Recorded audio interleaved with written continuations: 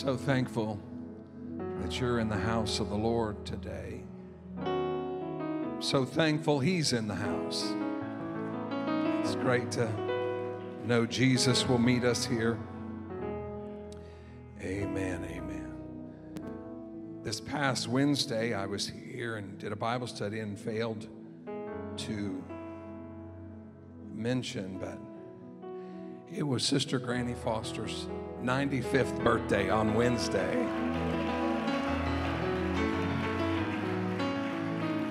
We honor this grand lady. She was here when the church would have fit on the platform at Anastasia and Sedonia Street. She's been through 4 moves, and she's still faithful to the house of the Lord. Amen. We thank God for her. She's probably considered our oldest member, and with all due respect, and we welcome Hadley Ann Gore, our newest member here at the sanctuary. There she is. From generation to generation. Amen, amen. What a difference Jesus makes in our lives. Praise God. Back on the corner of Orange and Franklin Streets in Pana, Illinois, sat a little church that comfortably sat 120 people. That little building held a lot of good memories for me. It's torn down now, just a little empty lot there. But at that altar, to the left of the pulpit, is where I repented of my sins. That cinder block, cold water baptismal tank is where I was baptized in Jesus' name, and all my sins were washed away. And it was about the same place that I repented, just left of the pulpit. At that altar, I received the baptism of the Holy Ghost. Do you know how I know I received the Holy Ghost? The same way the apostles knew. The same way the believers in the book of Acts knew. The same way those in the Topeka, Kansas revival knew. The same way those on Azusa Street knew. The same way my great-grandpa knew. The same way my grandpa knew. The same way my dad knew. The same way my son knew. I spake in tongues as a spirit gave utterance. That's how I knew I got the Holy Ghost. Oh, this new birth experience is for everybody. It will change you from the inside out. It will fill you and thrill you. It will lift you and sustain you. It will break every chain and set you free. Is there anybody in the house that's thankful that you have been born again of the water and of the Spirit? Not some superficial sign a church membership book or shake some preacher's hand or attend a service every once in a while. No, this is something that gets way down on the inside of you, and it makes you walk right. It makes you talk right. It makes you give right. It makes you live right. It changes everything. This is what was prophesied in the book of Joel, that they encountered in the book of Acts, that happened on the corner of Orange and Franklin Streets in the 80s, and that is still being outpoured at the sanctuary in the 2020s. I'm talking about the outpouring of the Holy Ghost. That's an encounter of the Almighty God. So back to my story concerning this little church on Orange and Franklin Streets. We had something called testimony service. And yes, we heard inspiring testimonies. But sometimes we heard the gossip of the week. Other times the bragathons. And still others how the devil's getting the victory in their life. But there was one particular lady. She sat on the second row, just left of the pulpit for decades. She had good times in her life. She had some very dark times in her life. She had ups and she had downs. Oh, but she was faithful. Second row to the left of the pulpit. Sunday morning, Sunday night, Wednesday night, Thursday night. And yes, revival services and prayer meetings. This particular faithful lady had 6 kids that were not always the easiest to handle. But come what may, when those doors were unlocked at church, she marched up that little aisle and sat on the second row, just to the left of the pulpit. If I remember right, we usually had testimony service on Sunday night and Wednesday night. It may have been Thursday night, but I don't remember. And the faithful lady on the second row, just left of the pulpit, seemed to testify in every testimony service. So maybe twice a week, 52 weeks a year, for decades. During that time, I know there were deep, dark valleys. During those hundreds and hundreds of church services, well, it would have been easier after dragging 6 kids to church just to sit there sometimes. And it really would have been much easier, since she was there, to just sit there during testimony service. And a person here and there would stand and testify across that little congregation. And she would listen, and she'd nod her head in agreement. She'd amen them at times, and she'd lift her hand and thank the Lord with them. There were times I just know she would sit there. It would have been just easier to sit there. Tired from the day, tired from wrestling kids. Maybe she had a little bit of a intimidation factor. You know how we get thinking where people are probably tired of hearing me talk. I'm not going to stand up this time. And she would sit there. She'd try to wait. She let others testify.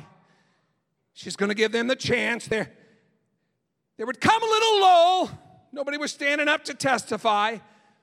And the testimony service leader, that's who we called it, would come up and say, they'd give their testimony and say, does anybody else have a testimony in the church today? And that person would say, is there anyone else? The lady on the second row, just to the left of the pulpit, she tried to be good. She tried to sit there. She wasn't going to stand up this time. She was just going to keep her mouth shut. Let's move on with service. But the testimony service leader didn't just vacate the pulpit. They just didn't shut it down and move on to the special song. So maybe it was kind of their fault, because they chided a little bit and they said, is there anyone else? And the lady on the second row, just left of the pulpit, she would stand up, pull herself up from the back of that pew, rest her hands on that pew, and she'd start bouncing her right hand. And she would start out like this. I'm thankful to the Lord tonight. Every testimony. Bouncing that hand. I'm thankful to the Lord tonight. Then she would quickly tell of a situation that happened. A situation that may not have been all that pleasant, or even a situation that was scary, or a circumstance that had transpired that was pretty hopeless. Maybe a sickness, a bill that was due, an encounter with someone. And as her hand bounced, as she recounted the story, and her voice started to get a little louder, and her big old hairdo started weaving, she would tell of the situation. And then all of a sudden, that hand would shoot up with that index finger, and she would say, but I have a God. Ladies and gentlemen, game changer when you have a God. Whatever the circumstance is, when it ran face to face with her God, it was no match for it. It may have been we were all in the van and all the kids were fighting in the back and it was an icy road and I didn't know what to do, and we started sliding for the ditch and I started saying the name Jesus. But I have a God, and that van straightened up. Or maybe, I don't know, I didn't know what to do. His fever was high, and I couldn't get all the kids out of bed in the middle of the night. But I have a God, is what she would say. It did not matter the situation she talked about between the I'm thankful to the Lord tonight before her head was bobbing and she shot up with, but I have a God. I simply want to remind everybody in this place, you have a God.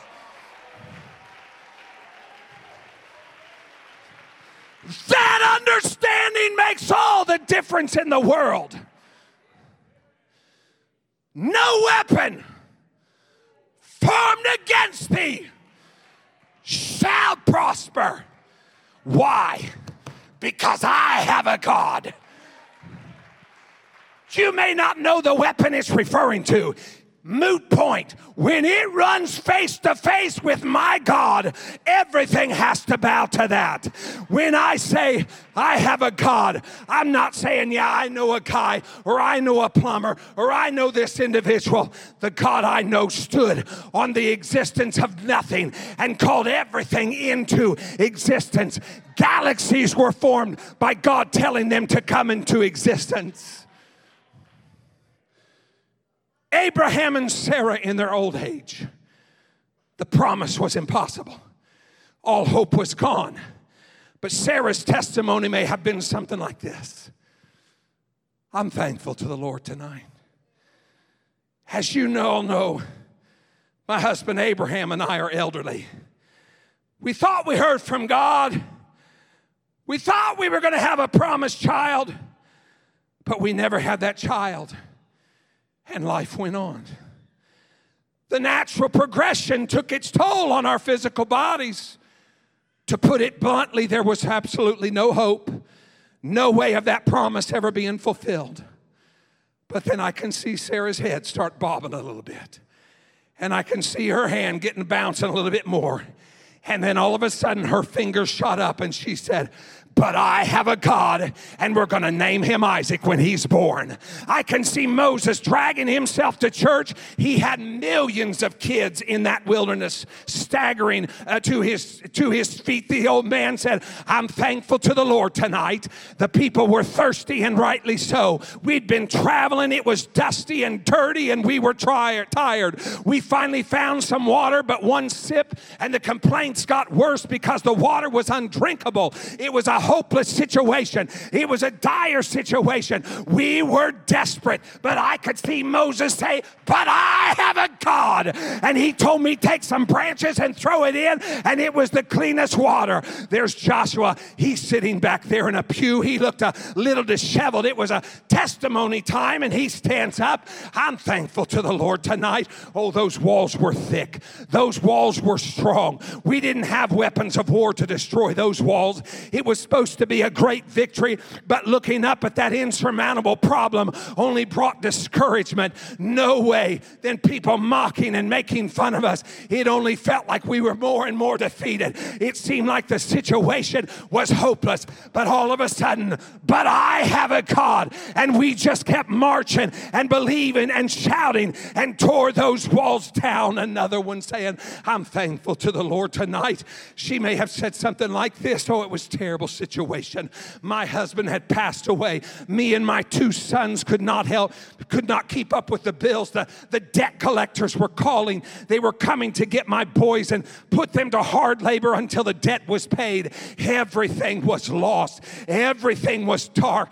Everything was impossible. I tried to listen. I tried to do right. Not just a house. So I got a house full of pitchers and bowls and vases, and nothing still added up. It didn't make make much sense, but I could see her shoot that little bony finger in the air and say, but I have a God. And when I started pouring out what I had, everything in the house began to be full of oil. Can you imagine the 3 Hebrew boys as they were during testimony service? I could imagine all of them jumping up at the same time. We're thankful to the Lord tonight. We were face to face with a deranged, angry, powerful king. There was no escaping. Flames and heat billowing out of that pit. We were flying through the air and would soon be burned up.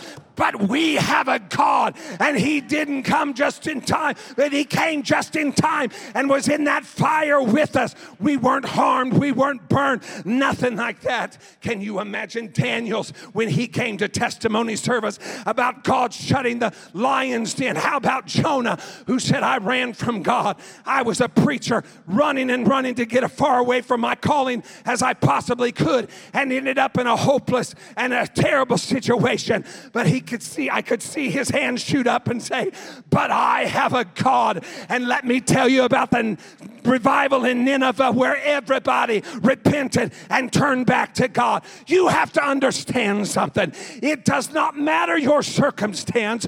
You just can never forget that you have a God in that circumstance.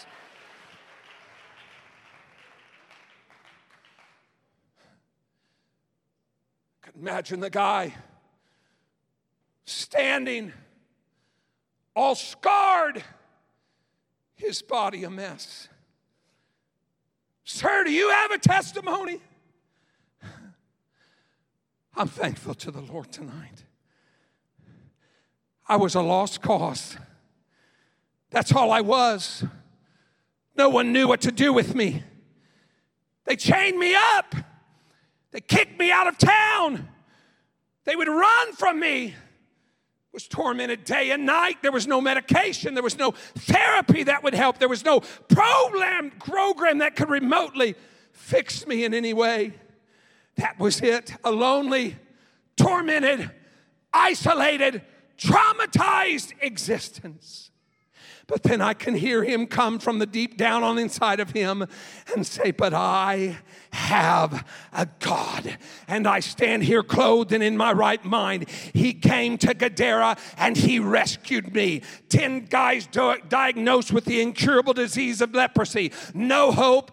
But they have a God. 38 years people had to carry this man. 38 years they had to support him. 38 years he could do very little for himself. But he had a God. I had this hand that was all withered up. And I wouldn't show anybody. I just kept it in my coat. But one day I came to the church. And I have a God. The disciples in the sea with the storm that was there. They had a God. Can I say something to everybody in this house?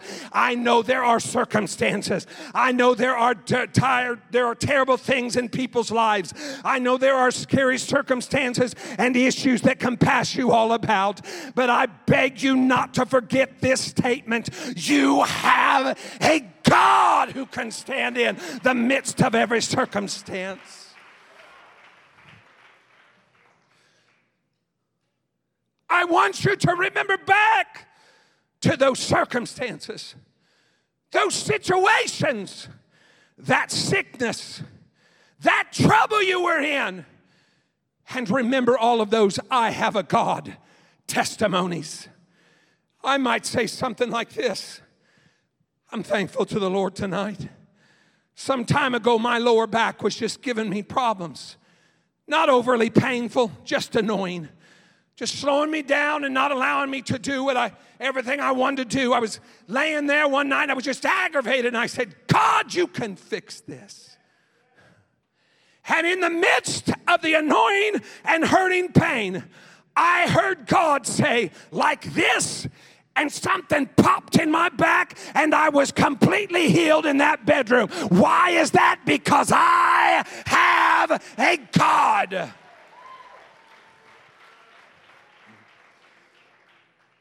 Sister Tanya, your testimony may be something like this. I'm thankful to the Lord tonight. I was diagnosed with a dangerous blood clot in my head. It was from my neck all the way across the top of my head. doctor after doctor and medicine and test and years of try this and try that. The medical field still confused, still helpless, me in utter hopelessness. But I could see her point her finger in the air and say, but I have a God. The last time she went, they have no idea, but the blood clot is completely gone. There's no medical explanation, but I know the explanation. I have a God.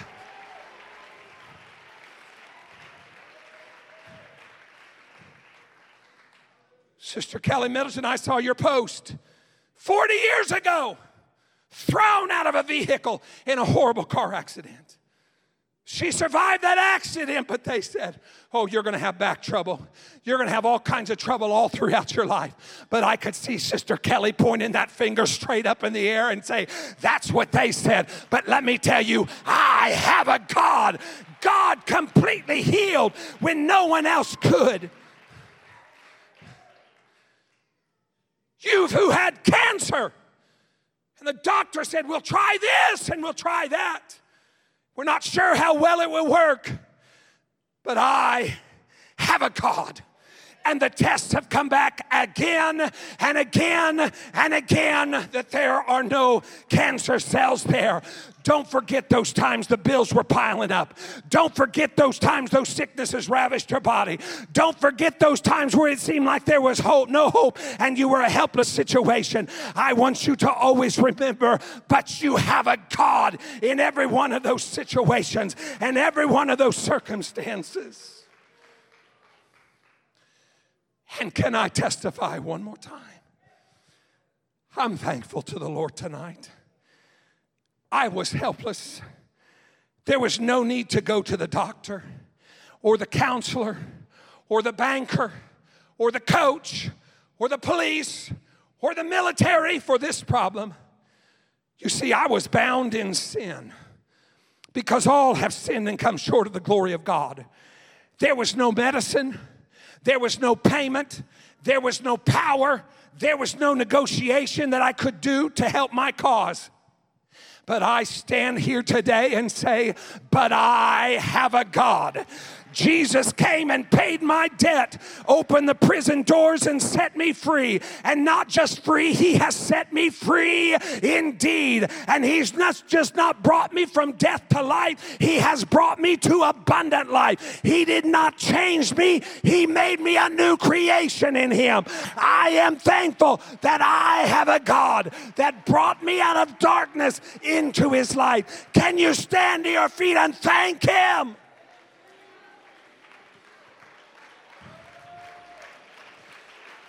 Yes!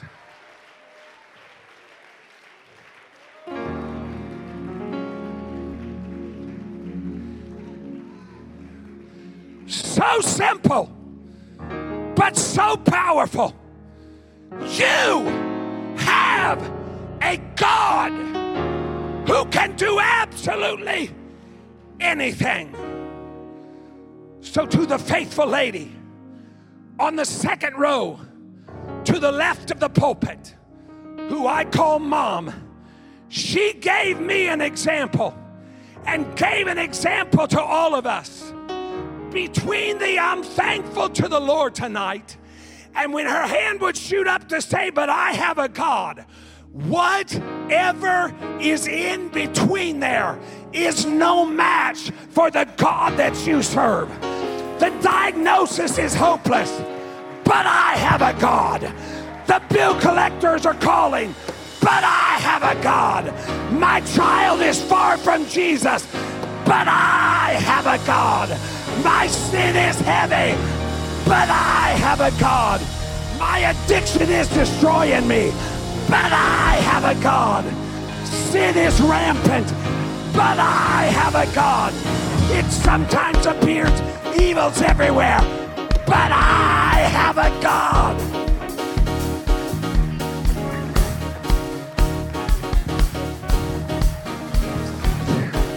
Somebody claim it. Whatever your circumstance, whatever your situation, you run that up against the fact that you have a God. You have